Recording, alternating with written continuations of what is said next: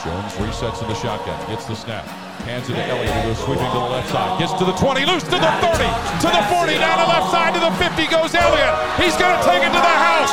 30, 20, 10, touchdown Ezekiel Elliott. 85 yards. You are listening to the Buckeye Sports Blitz. Welcome to the show. Thank you for joining me. Happy Thanksgiving. My name is Nick. This is the Buckeye Sports Blitz. Before we start this show, just a quick update. The men's ice hockey team last night lost again 2-0 to the Minnesota Golden Gophers. They dropped their series to Minnesota, and they are 0-2 to start the season.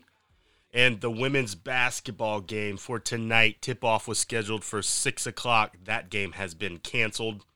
And last night was the first college football playoff rankings, and Ohio State came in at number 4. And I'm not going to spend too much time on it because we got a basketball team to preview. Their season kicks off tonight. I'm really excited for that. I love watching Ohio State basketball just as much as I love watching a football team. So we're not going to spend too much time on the playoff rankings.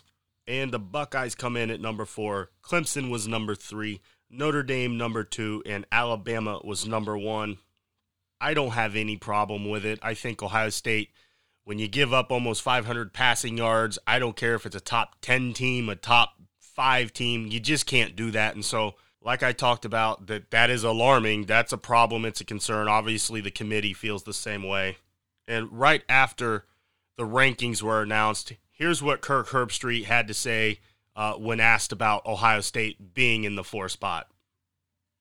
A little bit of a surprise to me anyway that Clemson's ahead of Ohio State, but I don't think it's the biggest deal in the world for week 1. What do you think about it, Kirk? Exactly what I had. I had Bama, Notre Dame. I moved Clemson over them this week to 3 and moved Ohio State down to 4. And you can say, well, they've only played 4 games. We had no problem moving them up to 2 after they played 1 or 2 games. So it has everything to do with the eye test. And Ryan Day would be the first one to tell you that they have not played up to their bar and where they expect to be, especially in the secondary and pass defense, protecting Justin Fields when he's throwing the football. So they've got some things to shore up. As you said, it'll play itself out. You know, with the teams that are ahead of them that still have to play, there's a very good chance if they were to win out, they'd move up to the top 2 or 3. So it might be a moot point. But for now, I think the committee got it right, moving Ohio State, even though they are undefeated, and Clemson has 1 loss. I think Clemson should be at 3.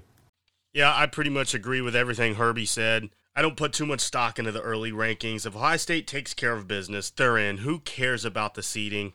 We already know the committee puts in who they want and then change the criteria to back the teams they put in. Well, right now, they think Ohio State's one of the top 4 teams, only playing 4 games and 1 game being canceled. I'll take it. So before we move on to talk about the basketball team, it has been announced Ohio State will be wearing an all-white alternate uniform this weekend against Illinois. Go look it up online. I've seen it. I think they're pretty sick. It's basically just the normal road unis. It's instead of gray pants, they are all white pants. It still has the normal Buckeye stripe, but the picture that Ohio State released was with Jonathan Cooper, and he had all-white shoes with the all-white socks, with the all-white pants. I thought it looked pretty good. I don't mind doing it every now and then, a game or 2. I know a lot of the fuddy-duds don't like it and say, we're Ohio State, we don't need to do that with. But to some degree, I understand and I get it. We don't need to. But hey, man, the recruits love it. And my 10-year-old son and we love it. We look forward to what they're going to wear every year for their alternate uniform. And they've been doing this since 2009, so it's a pretty regular occurrence now. This afternoon, 2 o'clock, the Buckeyes start their season. Chris Holtmann and the team take on Illinois State. Chris Holtmann, he's headed into his 4th season. In 2018, he was the Big Ten Coach of the Year. And so this is going to be an interesting season. Quite a few players have left. Players leaving. Luther Muhammad, DJ Carton, Alonzo Gaffney have all decided to transfer. And then the Wesson brothers, Caleb turned pro. He left early. And his brother, Andre Wesson, he graduated.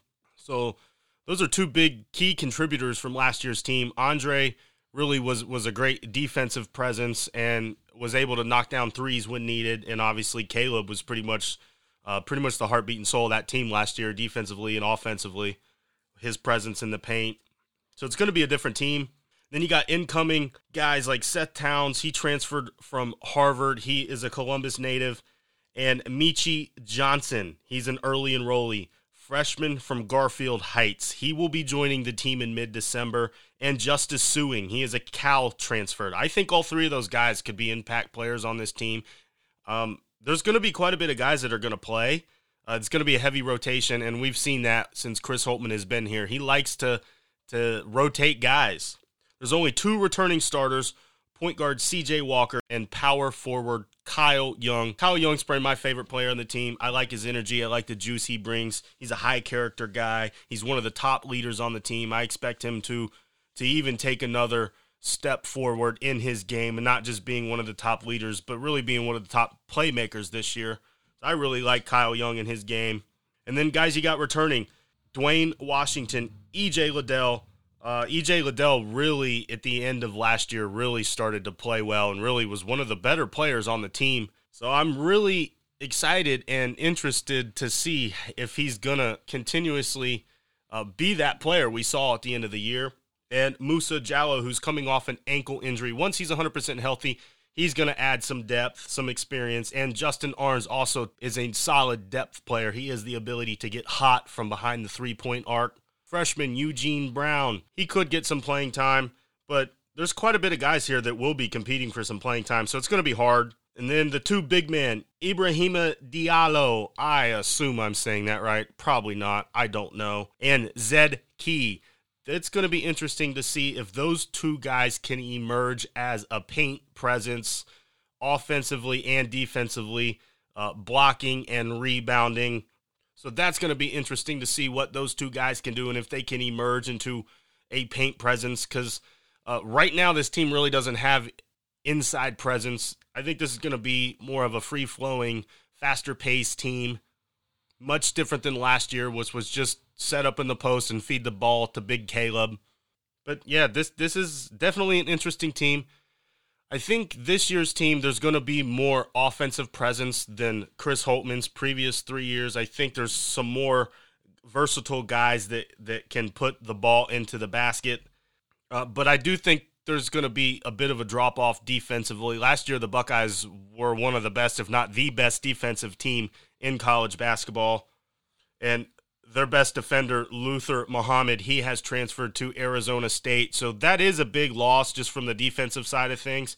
And Caleb Wesson and Andre, both the Wesson brothers, were both really good defenders. Obviously, Andre was much better than Caleb, but just Caleb having the shot blocking ability. So I do think this team's going to take a bit of a hit defensively, but still, it doesn't mean that later in the year that they're one of the top defending teams just because Chris Holtmann's going to have these guys playing hard. He's a very demanding coach, and he emphasizes on playing really stingy defense. But this is going to be a fun year. Really, I don't know really what to expect. I'm just excited to be watching Ohio State basketball. It's a shame we didn't get to see what they could have done in the tournament last year.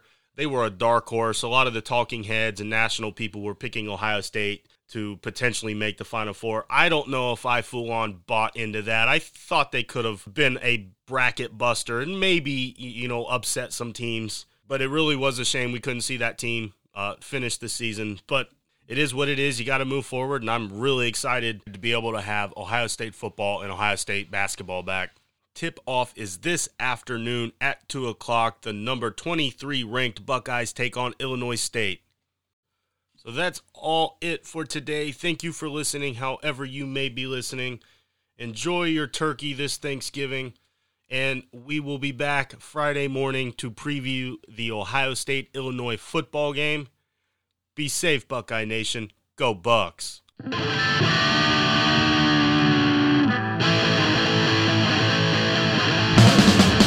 Michigan, I hate Michigan, I hate Michigan. Fuck the Wolverines. I hate Michigan, I hate Michigan, I hate Michigan. Fuck the Wolverines.